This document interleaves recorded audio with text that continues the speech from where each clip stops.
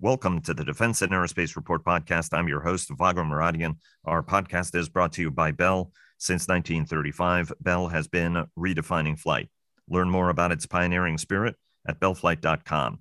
As of this taping, COVID has killed more than 621,000 Americans and about 4.4 million worldwide. Meanwhile, Chinese airline capacity has collapsed, and ownership of Britain's highly innovative defense and aerospace companies like Ultra and Meggitt, as well as even Babcock, are in flux. India airline orders and Boeing's decision to delay the much anticipated launch of its Starliner spacecraft, destacking the launch vehicle for repairs.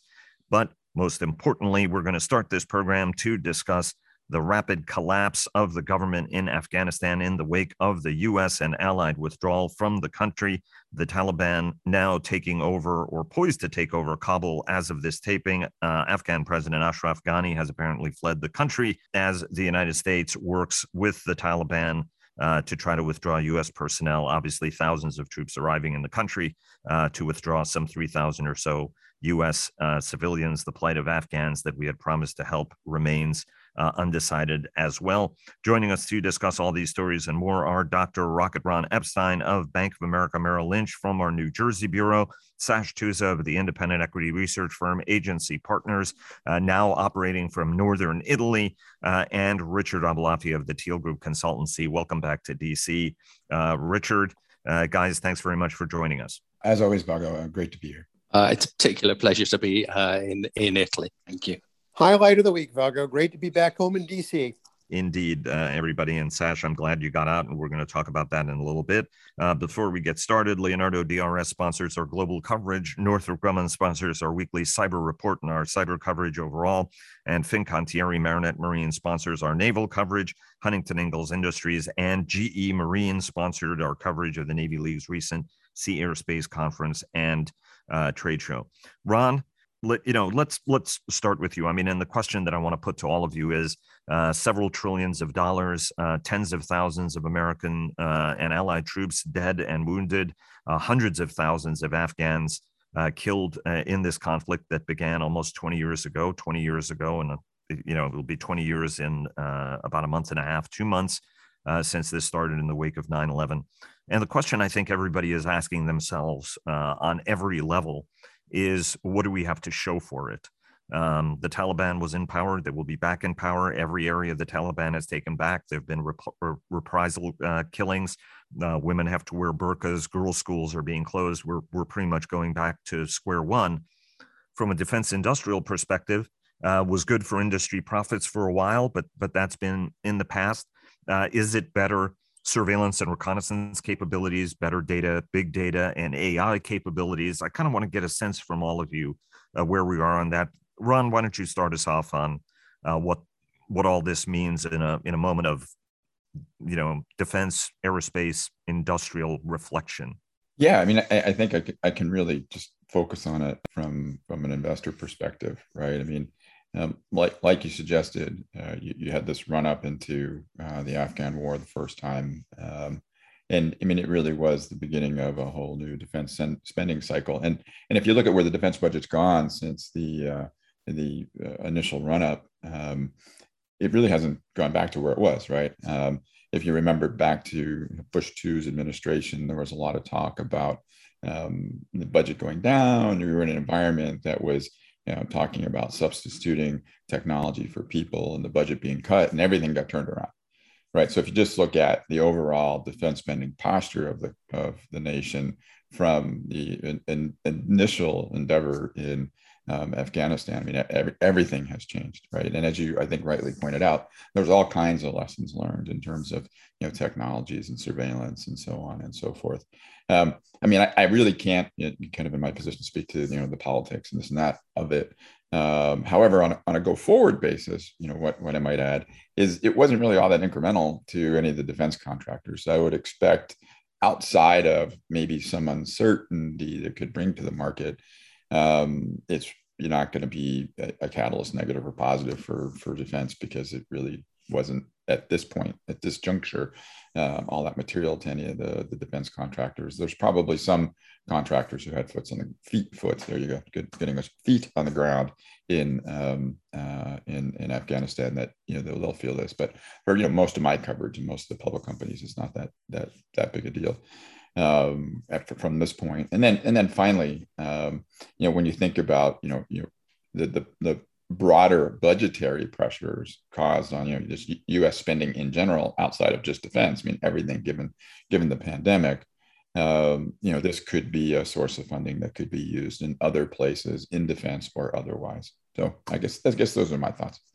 I just want to point out, and I want to go to you, Sash, in a minute, because you also have a deeper sort of personal experience with this war, given your reserve duties. Not just as a leading defense aerospace analyst and intellectual. I mean, I would point out, I think the mission was several thousand people for about $5 billion a year was the estimate on what the sort of sustainment cost would for this would have been. But Sash, why don't you give us your sense, and then Richard, I want to get your take as well. Yeah, I completely agree with Ron. Financially, so from the point of view of all the companies that we looked at, what I would describe as being the good times for our companies, it was nearly a decade ago. Actually, the best time for the companies that we cover was when we were fighting two simultaneous wars, Iraq and Afghanistan, when there were huge numbers of urgent operational requirements because we had suddenly got to face very, very asymmetric threats. And therefore, that was the era of the MRAP, frankly, when money was thrown at heavy dumb armor protection, or protection at wheels, or for the soldiers themselves. And there was huge amounts of spending on some of the arguably crudest stuff around. Small arms ammunition was being fired off at 1 million rounds a day, and the factories that made it across the whole of the West could not do that fast enough. But that was a decade ago, and now. We're actually post hangover financially. None of the companies that I cover, and I expect none of the companies that Ron and Richard look at, have got a material, by which I mean a 5%, 10% line in them for the benefit that they're getting from, or that they were getting from, operations in Afghanistan. It's absolutely tiny now, and I think all of our companies have moved on. So. What is the sort of the macro impact of this incredibly sad and I think politically very important issue? I mean, first of all, and this is probably the most positive thing that we can talk about from this, is ending the war in Afghanistan is going to make funding the two competitions that the West has decided really matter, which is China and Russia, just that bit easier, because there's going to be no fiscal drag from Afghanistan. I realize that's trying to make a very, very positive point out of a politico-social catastrophe, but not having the operations abroad that were just sucking money from defense budgets, certainly in the US, but frankly also in the UK, Germany, and a lot of other coalition nations. That money will be able to be spent on the stuff that matters. That's good. What isn't good? I think most of the lessons we drew from operations in Afghanistan, and almost all the equipment we bought, is somewhere between a very little use and utter junk. I think we learned some incredibly false lessons from operating in Afghanistan. I'll give you one, which is a very, very broad lesson. We operated in uncontested airspace for 20 years. It was the easiest thing in the world militarily for a fighter pilot, a bomber pilot, to circle his machine at 15,000, 18,000 feet in the clear and unbelievably beautiful, sometimes blue skies above Afghanistan, talk to a joint terminal attack controller down on the ground, discuss where the weapons had to go, discuss what the timeline was, and so forth. Frankly, most young people's game machines are a lot more violent and have a lot more urgency than that. But the idea that we can take those tactics, even most of that technology, and apply that against China or against Russia, that's delusional. I think if people believe that, we won the big data war. We won the AI war. We won about 18 years ago. The problem was we just lost the only war that mattered. So big data and AI doesn't win wars like this.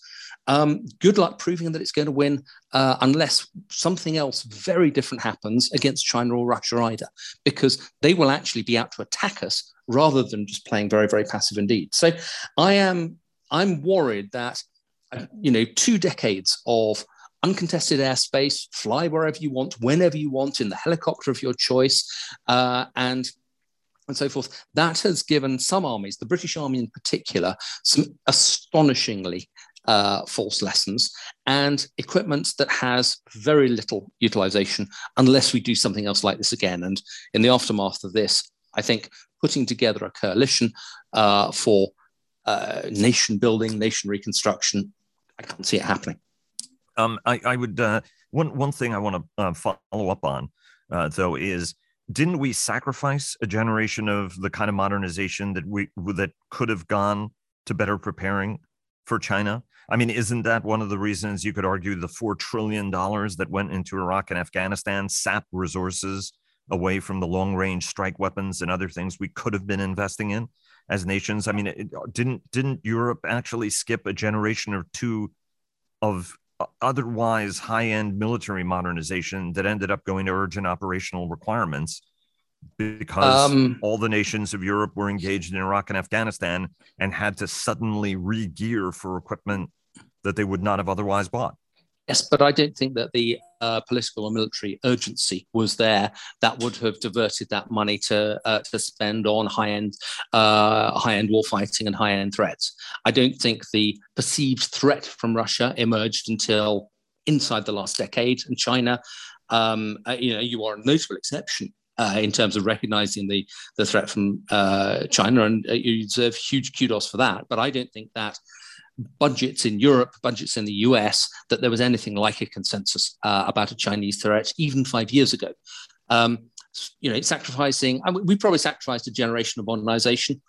Isn't it better just to junk the stuff and then to move on, rather than having done 2 levels of up? Let's assume 2 levels of upgrade. I think probably more like 1. That we would still be having to upgrade now. I'm worried less about that, actually. But what I am worried about is that culturally, our militaries and our politicians have drawn some dreadfully false lessons from this whole process. They've drawn some false lessons also about alliances and coalitions or perhaps they're not false lessons, but they've certainly drawn some lessons, and those are going to make life much, much harder going forward. I'm going to come back to false lessons in a moment. I want to get Richard in. Richard, your sense, right? I mean, because we were also people were anticipating, sort of Afghan air carriers at some point. They're going to be back. Okay, give us your sense on what's been picked up, right? Because from an unmanned aircraft standpoint, I know General Atomics Aeronautical Systems is one of our sponsors, right? That was certainly a capability that was advanced. And indeed, folks are trying to see how they fit into manned and unmanned grids in the future. I think we've done a better job at integrating some of that technology and advancing the state of the unmanned art and the autonomous art that could prove to be useful in the future. But Richard, I want to sort of get your take on, what you think, any thoughts you have at this moment. Yeah, quite a few. The biggest thing, I completely agree with Sash, but I also agree with you, Vago. I think we sacrificed a generation in terms of weaponry and whatever else and tactical development and strategic thinking to cope with what proved to be a doomed sideshow. About 13 years ago, it's buried somewhere on my website. Around 2008, I wrote a piece saying, have we thought this through? I called it the coin delusion, counterinsurgency delusion. Basically, we're killing the F-22 because you've got critics out there saying, well, it has no use whatsoever in Afghanistan and other complete nonsense. People had just a total strategic amnesia and decided that somehow this was important. And it reminds me, not just me, but everybody, of the whole Vietnam thing. It wasn't the right or the wrong. It was, hey, have you thought about the Soviet threat? Because it looks like Vietnam is just a massive diversion. And it sure looks like that here. Another thing that is not like Vietnam is that, in 1975, some Vietnamese forces made valiant last stands, like very impressive. When history was written, it became pretty clear that there were units that fought quite bravely. That doesn't appear to be the case here. In other words, we spent 20 years building up exactly nothing except a flimsy collection of tape and drywall. And the whole concept of advice and support, a small stiffener force of trainers and special forces, and of course 40,000 foot air power and whatever else could somehow galvanize a force that doesn't want to fight or is led by people who don't want to fight or whatever else. That's complete nonsense. The whole thing was just a delusion, pure and simple. And I can't help but wonder what this means for getting back to our purpose in all of this, of course, what it means for the markets for that sort of equipment, that sort of, basic version helicopter, light attack aircraft, turboprop light attack aircraft. Embraer and other folks were, looked at this market very seriously. The C-27J folks, sort of light tactical transport, all of it was catering to this mission rather than the more strategic requirements you see in the Pacific. So I can't help, I hope we draw the conclusion that never again will we be sucked into a strategic sideshow that involves kidding ourselves and arming our military with weapons that are completely inappropriate for real world geostrategic confrontations.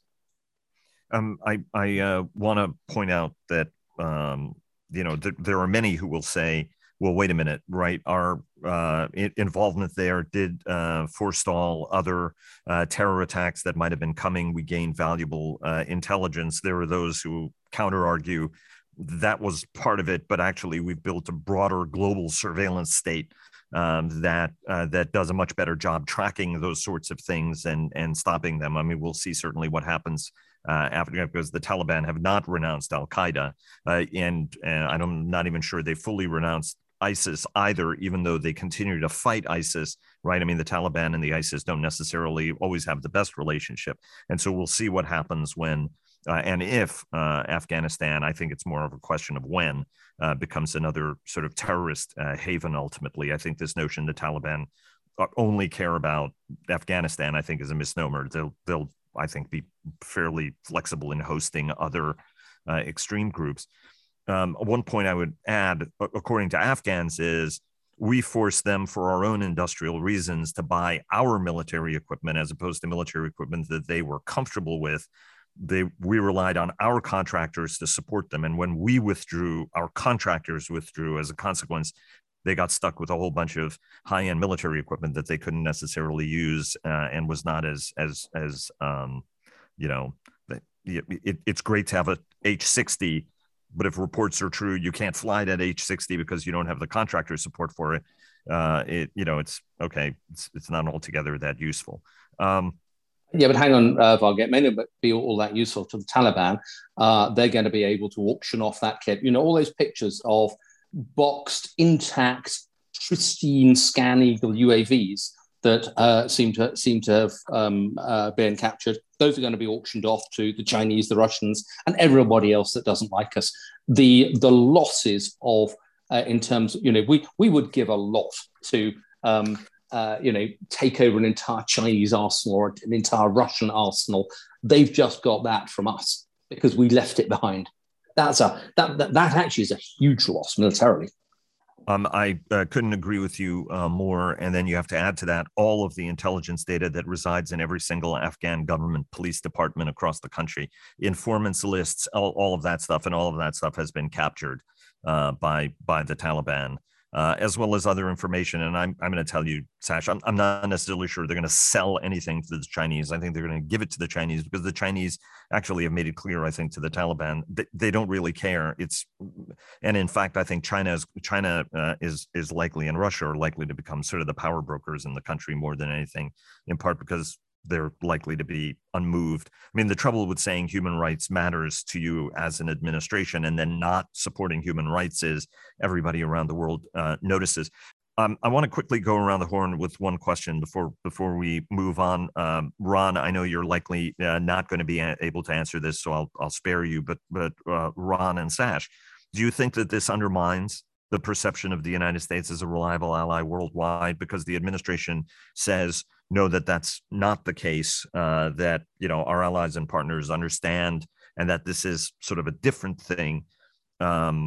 Is it a different thing, or my view is the United States is just not ready for prime time on a number of different channels. We don't think things through. We don't do hard things well. We do hard things badly, ultimately. And everybody in the world, whether it's a friend or a foe, sees that. And that weakens our deterrent ability. If we've promised the Afghans, take these risks, work with us, we'll be there over the long haul. And then we somewhat abruptly sort of pull the rug out from under everybody, that has an implication. Sash and Richard, are there wider implications here? Frankly, you've really nailed that. Everybody's just going to think twice about going into another coalition for a big nation rebuilding or a big, attack on, or addressing a perceived threat. So, who benefits from this? Iran. How likely is it now that there's going to be any sort of coalition against Iran if they continue to, defy the terms of the JCPOA? Zero. Who feels who's sleeping worse from this? Taiwanese, probably, but actually almost anybody who bound to South China Seas, they're going to be worried about whether the US will turn up and stay the course. And anybody in North and Eastern Europe is going to worry about not just the US, but frankly about the UK as well. And, Germany and France, do they have the political willingness to see things through against Russia? It was funny. A friend of mine and I were talking about this, and I said, this is no way for a great power to behave. And he said, no, this is exactly how great powers behave. You're missing the point. Abrupt departure, and I mean this as neutrally as possible, right? Twice the UK was involved in Afghanistan, right? Whether it was in the mid 19th century, whether it was in the early 20th century, and now again in the late in the 21st century, and they've all ended up in withdrawal. It's deja vu all over again. It's deja vu all over again. Richard? I don't know. It seems like a risk, but our allies put up with us through Iraq, which was to me far more futile.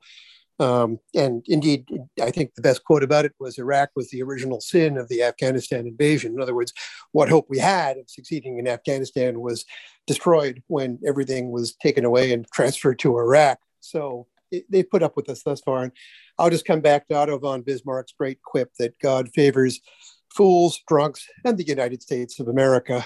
Somehow we pull through. Let me go briefly to the wrong lessons learned. Sash, if you can give us the short form of this, because now we're going to get on to talking about world markets. But give us your sense on what you think were the wrong strategic military lessons that were learned as a consequence of this that will have to be unlearned. I have to say, your Defense Secretary, Ben Wallace, is remarkably thoughtful about this. But, give us your sense. I tried to touch on some of it earlier. I think that operating in an environment that was, in the broadest strategic sense, unbelievably permissive, where the vast majority of the time the enemy could not return fire and prevent us from doing stuff. It was only really at the, when it came down to direct fire or short-range indirect fire that there was a threat to us. And therefore, militarily, we have got a mindset. We've definitely got a mindset, which is there will be surveillance available to us. We've got a mindset that our radios, our communication systems will work. We've got a mindset that we can command by chat. We can command by PowerPoint over 9,000 miles. And that, whenever we want, we can whistle up air support, whether fixed wing or rotary, and it will be there, and it will do its job. It's been very, very interesting. It's been very chastening watching military formations that have come back from Afghanistan, then re-rolling for whatever the new life is. But in the case of the UK, it's a big proportion of that for land forces and air forces is Northeast Europe, and they think in a way that is incredibly difficult to get them to switch off from. They think as soon as one person is wounded, one person is injured, shut down everything, call in a helicopter, get the medevac sorted out, and so forth. Life Against the Russians is just not going to be like that.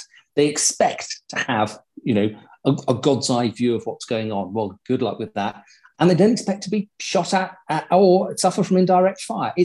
And those are incredibly corrosive thought processes to have. And those are up to 2-star level at least in a lot of European armies, because that is all that some of these armies have ever experienced. And most European air forces have only ever flown at 15, 18, 20, 25, 30,000 feet and dropped stuff through the clear blue air. So good luck when you have to start fighting your way through a really sophisticated air defense to get to do your job, because that's going to be a totally different life. And I think they're horribly unprepared for it. And we should point out, right, China is going to be the same sort of shooting match, literally, and with the added benefit of being sort of 10,000 miles or more away with sporadic basing. We're going to take a break for just a moment. General Atomics Aeronautical Systems sponsors our coverage of strategy. General Motors Defense sponsors our technology coverage, and L3Harris sponsors our coverage of joint all-domain command and control. All right, let's get back to an assessment of the week. Ron, what was driving the market? Was Afghanistan moving any needles for folks? Obviously, L3Harris also reported. Sort of walk us through what the sort of needle movers for the week were from a Wall Street perspective. Yeah, I mean, it was a relatively quiet week. I mean, we're getting kind of in the tail of earnings season. If you look at the broader market, the Dow was up a little over 1%. Boeing as a bellwether was kind of trading in line with the Dow. The defense stocks were a little behind the Dow, but just kind of in the noise. Embraer had a very strong week. They reported very good numbers late in the week, very good in particular and in relative to expectations. And then Virgin Galactic had a rough week. It was down almost 25% on the week. I think on the news that Sir Richard Branson will be selling some of his holdings to fund some other things, I guess, namely his airline.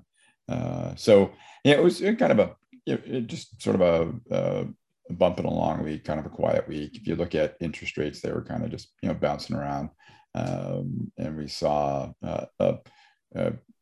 oil prices decline a little bit on the week, not a ton.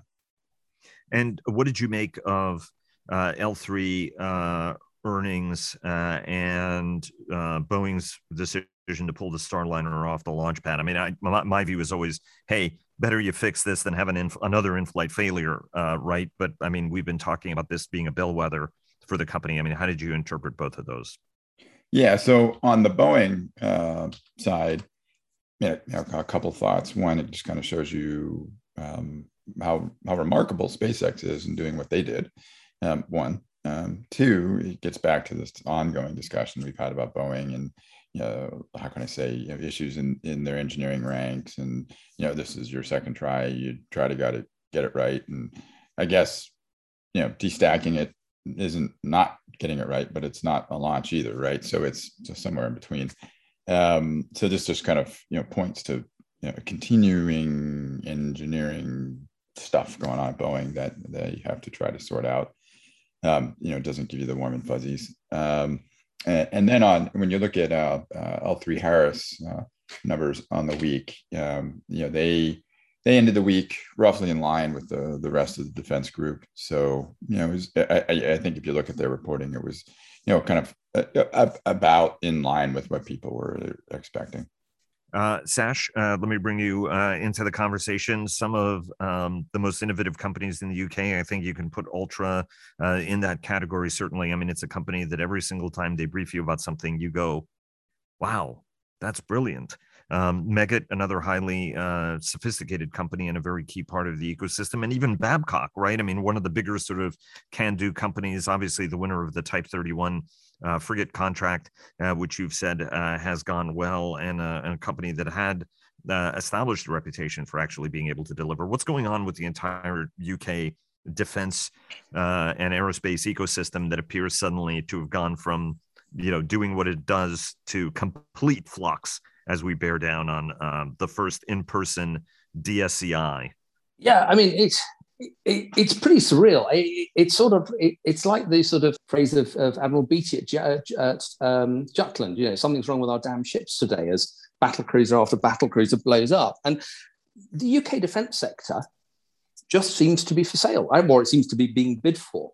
So Meggitt was bid for by Parker Hannifin about 3 weeks ago, and this week there was a counterbid, or the start of a counterbid by Transdime. And they're offering twice the price that Meggitt has traded at in the last 18 months or so. So, maybe Meggitt's just been wrongly priced, and the UK stock market doesn't understand how to price these businesses. Ultra, which is actually, as you say, it's an incredibly innovative company. It's not been necessarily terribly cheap. It's been relatively slow in terms of its earnings the last couple of years, but it started to do a lot better. And Ultra then is subject of effectively a bid from Advent, the private equity group that bought Cobham. And this week there started to be talk about whether there was going to be, given that all other UK smaller UK defence companies seem to be up for grabs. Babcock, which is at a sort of low point as the new management of David Lockwood and David Mellors,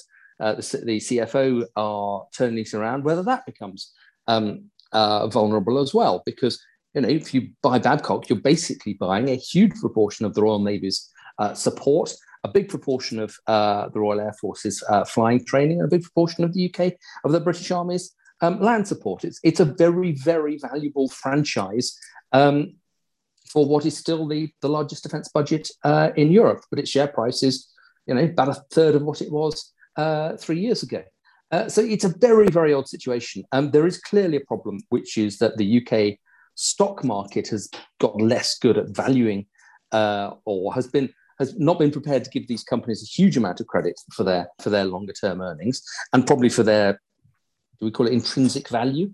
Or, certainly some of their intellectual property. But it's also an issue, which is that US companies have got a great deal of dry powder and are prepared to spend it abroad. So it's been an absolutely surreal week in that respect. And speak to us about the other bit of surreal as we transition to a little bit of commercial aerospace conversation before we get back to defense in a moment. You traveled for the first time in 17, 18 months. You're in northern Italy. What are some takeaways as you made that trip? Aside from concluding that northern Italy, traversing northern Italy, you could understand why it was such a challenge in 1943, but we digress. Go ahead. Flying in Europe. This is these are European perspectives, and particularly not flying inside the European Union, because of course the UK is outside the European Union now, is pretty hard. And I'll give you here's the first challenge.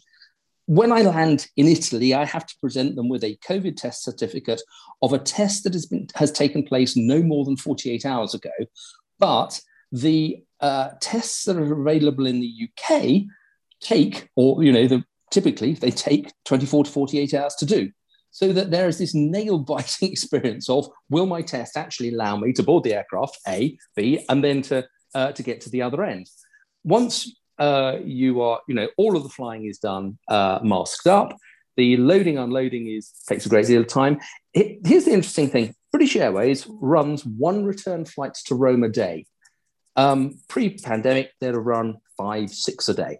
Now, that flight is on a 777, whereas historically they would reasonably, they would have flown it using A320s or A319s or something. But availability of flights is down. So you can really see the tumbleweed across the tarmac at Heathrow. And actually, Fiumicino Airport in Rome was not a lot better. Very, very quiet indeed. So actually, the good news is you sail through immigration once you've produced prodigious numbers of forms and so forth. But did I enjoy the experience? No, it was much harder than it used to be. Being masked up all the time is difficult, and every single nation now has the opportunity to put up a bureaucratic barrier that makes travel within Europe harder than it need be. So my takeaway would be it's expensive. The cost of the COVID tests will double the cost of the flights. And that is going to reduce propensity to travel. And propensity to travel is what fuels the airline industry. So my feeling would be, yeah, everybody wants a summer holiday. Everybody's going for the sun, although our aircraft was only about 60% full. But are we going to see those, weekends away in Budapest or Prague or Berlin or whatever in the autumn? Going to be much harder to do, harder to organize. And that's going to take the froth off the recovery that certainly some of the European low costs have had in the summer as we go into Q3 and Q4. Richard, you've patiently waited as we've gone through all of that.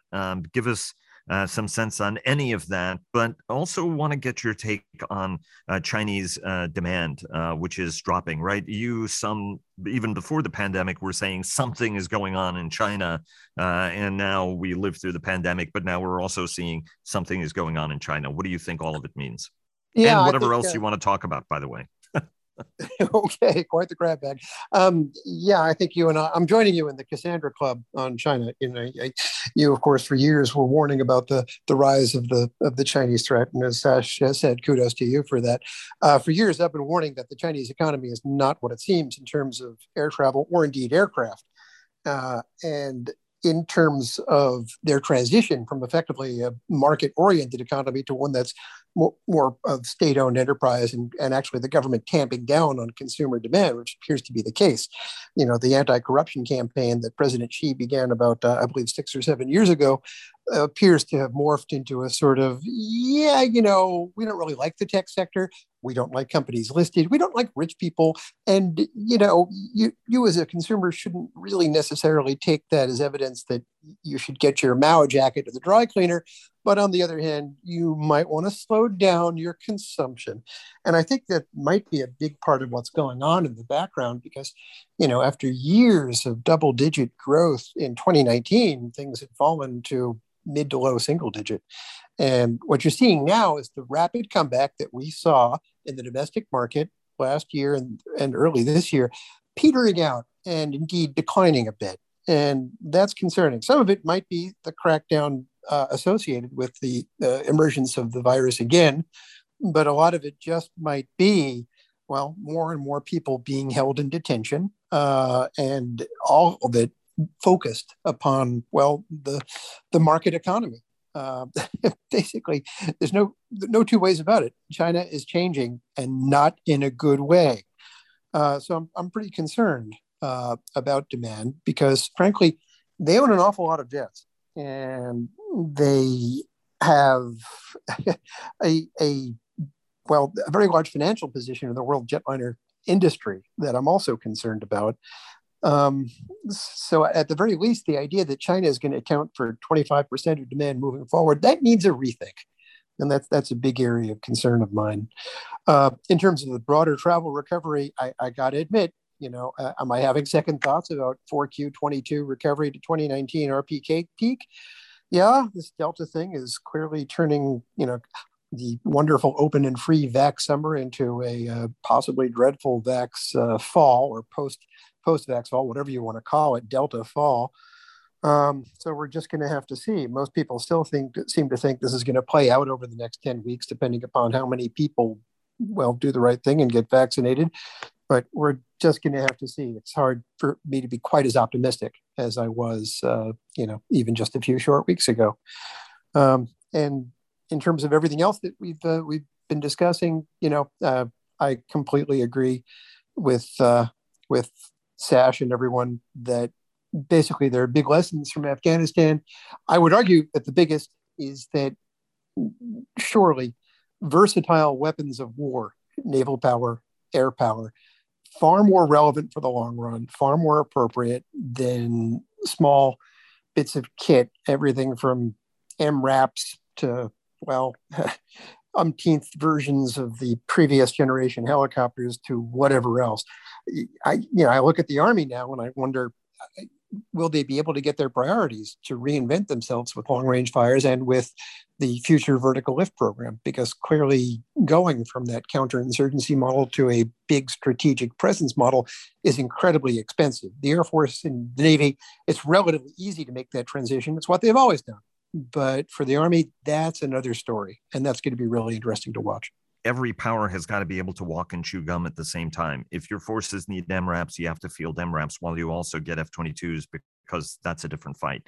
That to me was the misnomer and the astrategic behavior that we saw displayed, and I think Defense Secretary Gates exhibited that, right? I mean, it was too much focused on we're never going to go to war, in Asia again, and Mike Mullen had to go out there and reassure everybody that yes, we would go to war with them, and then said the same thing. And Mike Mullen had to go to Saudi Arabia and reassure the Saudis that yes, we would go to war in the event that they get attacked. So you got to walk and chew gum at the same time. And China's moves will impede its ability to make and maintain progress, right? I mean, this capitalism with Chinese characteristics is what was created this juggernaut.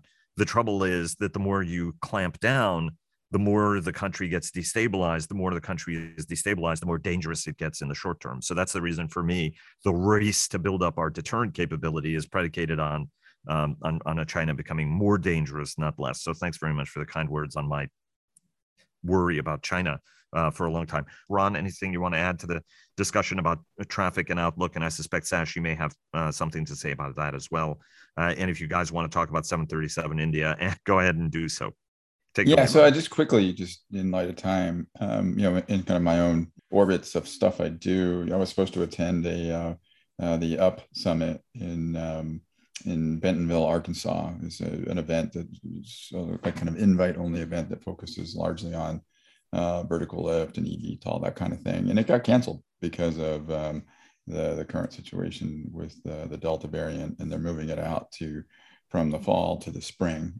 So we'll see what happens. But kind of to Richard's point, it's the Delta variant, I think, is a little bit of a wild card here, and what it's going to mean for the return to travel. And interestingly enough, I got an approval from the bank to go to this thing. So it wasn't B of A that said I couldn't do it. They just canceled the event, and actually canceled's the wrong word, but they moved the event from the fall to the spring. So I would imagine we'll see some more of that going on as we work our way through autumn. Sash? I haven't got a great deal more to add to traffic, because Richard's description, China was the market that really moved in the last week. And when your capacity is down a third, there's something very, very wrong with it, in terms of how we analyze and forecast the Chinese market. Because that one really, to have that much of a step down in such a short period of time is I think a big concern. And Richard, close us out. Recertification, I believe a 737 MAX, according to the Flight 24 radar, there was a flight of an airplane in China, so that's potentially positive. And India is moving toward MAX recertification as well. So to give us an update. Yeah, these are enormously important export markets. Matter of fact, if China really is softening, then, India is the biggest single one we have left in terms of emerging growth markets. So progress towards the last two places where the MAX has not been recertified, absolutely essential, especially if Boeing is going to execute on its ramp, because a lot of these planes are indeed for India and probably China. We don't quite know, because a lot of them are under the undetermined category. But certainly positive news that both markets are moving toward recertification. Guys, thanks very much for joining us. We really appreciate it. Hope you guys have a great week, and looking forward to having you back on again next week. Thanks a lot. As always, Vago, a pleasure. Thanks. Yeah, thank you so much, Vago. Yeah, really appreciate it, Vago. Thanks. And now a word from our sponsor, retired United States Army Major General Jeff Schlosser, who is the Executive Vice President for Strategic Pursuits at Bell. We've been building creative and innovative aircraft, next generation types of capabilities for almost 9 decades. Bell is the company that can deliver that. Thanks very much, sir. And thanks to all of you for listening. Please follow our daily podcasts and visit the Defense and Aerospace Report website to subscribe to our weekly newsletter. Follow us on Twitter, like us on Facebook at Defense and Aerospace Report, and check us out on LinkedIn. And stay tuned for our weekly cyber report sponsored by Northrop Grumman. Thanks again to Bell for their generous sponsorship, and we'll see you again tomorrow.